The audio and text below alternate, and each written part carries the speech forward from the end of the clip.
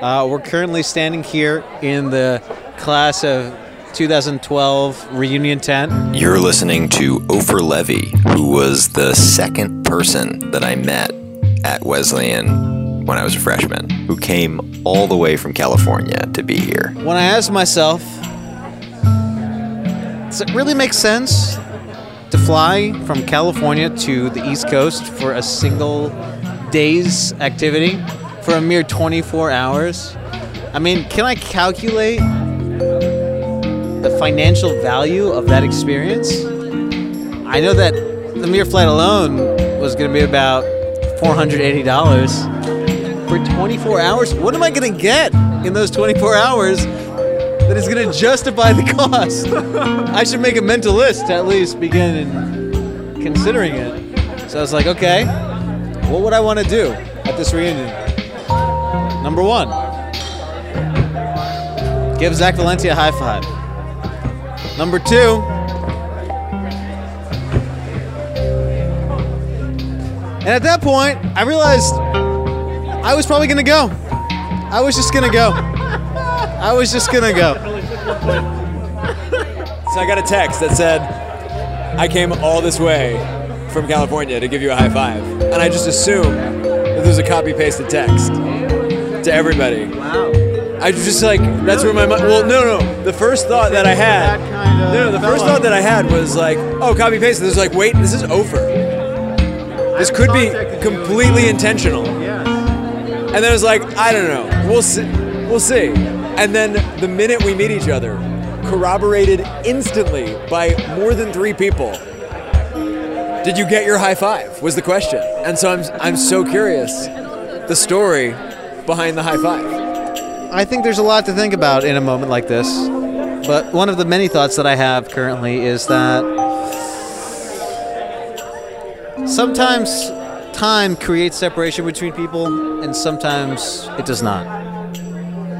And I hope this reunion can be a testament to the fact that you cannot see someone in half a decade's time and still feel very close to them. So I'm going to give a hug to Zach, and that's it for me. Amen. My dude.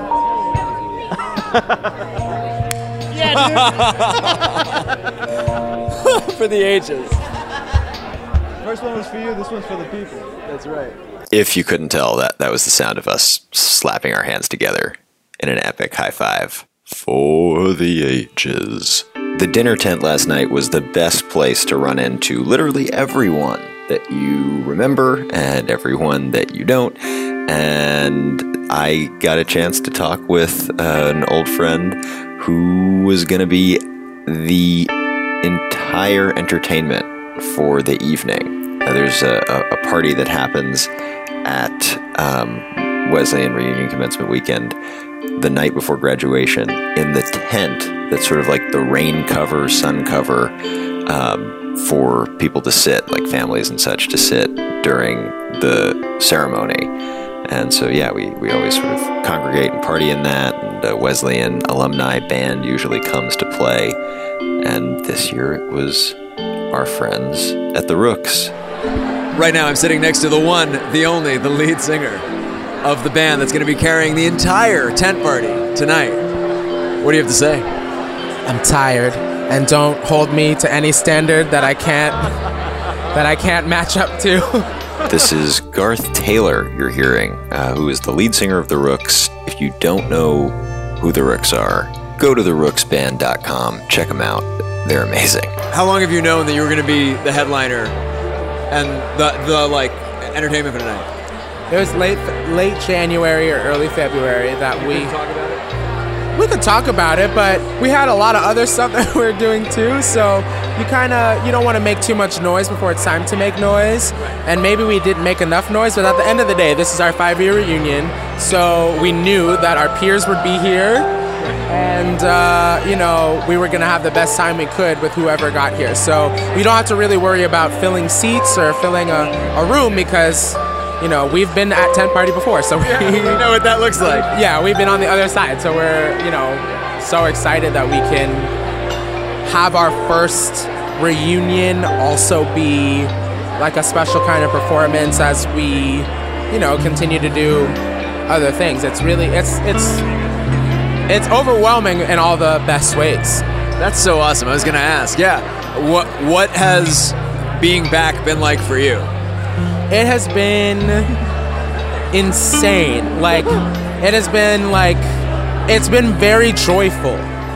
I feel I've always loved this school, and I've always felt a special connection to the school and to, everybody, in our class. And, I just feel like because we started here, my relationship to this place is like this was the beginning of my what would become a career, I suppose you could call it, since this is what we do.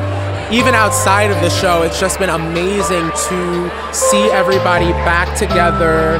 Like, you'll never be able to talk to everyone. You'll never be able to catch up with everybody. But just seeing people physically in the same space, I don't know. It's indescribable and just beautiful and amazing. Amazing. I'm super excited that you guys are going to perform. I am praying. I'm excited too, but Yeah, no, totally. I can't imagine. Oh, man. Woo. Yeah. Look at you. Then I ran into Tamar, my friend and mom. That's maybe a story for another time. But yeah, a good friend who had an important thing to tell me that inspired this. Thus beginneth #I'm going to Power Rangers and you should come too. I don't know if that hashtag fits in a tweet, but if it does, you're going to see that in my tweet for this episode. After inspiring me and everyone present to go see this movie, she got a little shy. Back down now. Speak your truth. You can't back down now. Don't back down. Oh, come on. What do I say? You just have to endorse Power Rangers. Talk to me and you tell me why I need to see. I have been in love with the Yellow Ranger since I was about 6 years old, and they finally made her both a badass and a queer girl, so I can fully commit to this love. Also, I have never seen a superhero movie care this much about its characters. That is tall praise. And people would not expect that of the Power Rangers franchise, which is why it was doubly impressive as someone who watched a show as a child. And if you go on Netflix and watch the old show, you're like, this is trash. The actual production of that show, they were using a lot of Japanese footage mixed in with footage that they were shooting in LA, and it was just a hodgepodge. But now, I'm an adult person in this movie theater, that was awesome. This is great. They know how to pull in that nostalgia along with the good filmmaking, so you still cheer when you hear the Go-Go Power Rangers theme song, and also you're like, I don't feel like a nerd.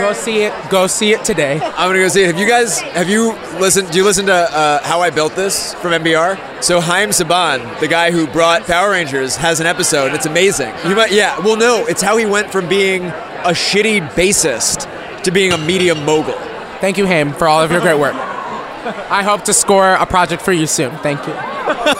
You heard it here first. This has been Focused as Fuck, brought to you by Kinda Evil Genius Productions. Music in today's episode will be credited in the show notes, and I'm your host, Zach Valenti. Please take a moment to subscribe to, rate, and review this show wherever you listen to podcasts. Also, if you think it would be fun to hang out live, well, guess what?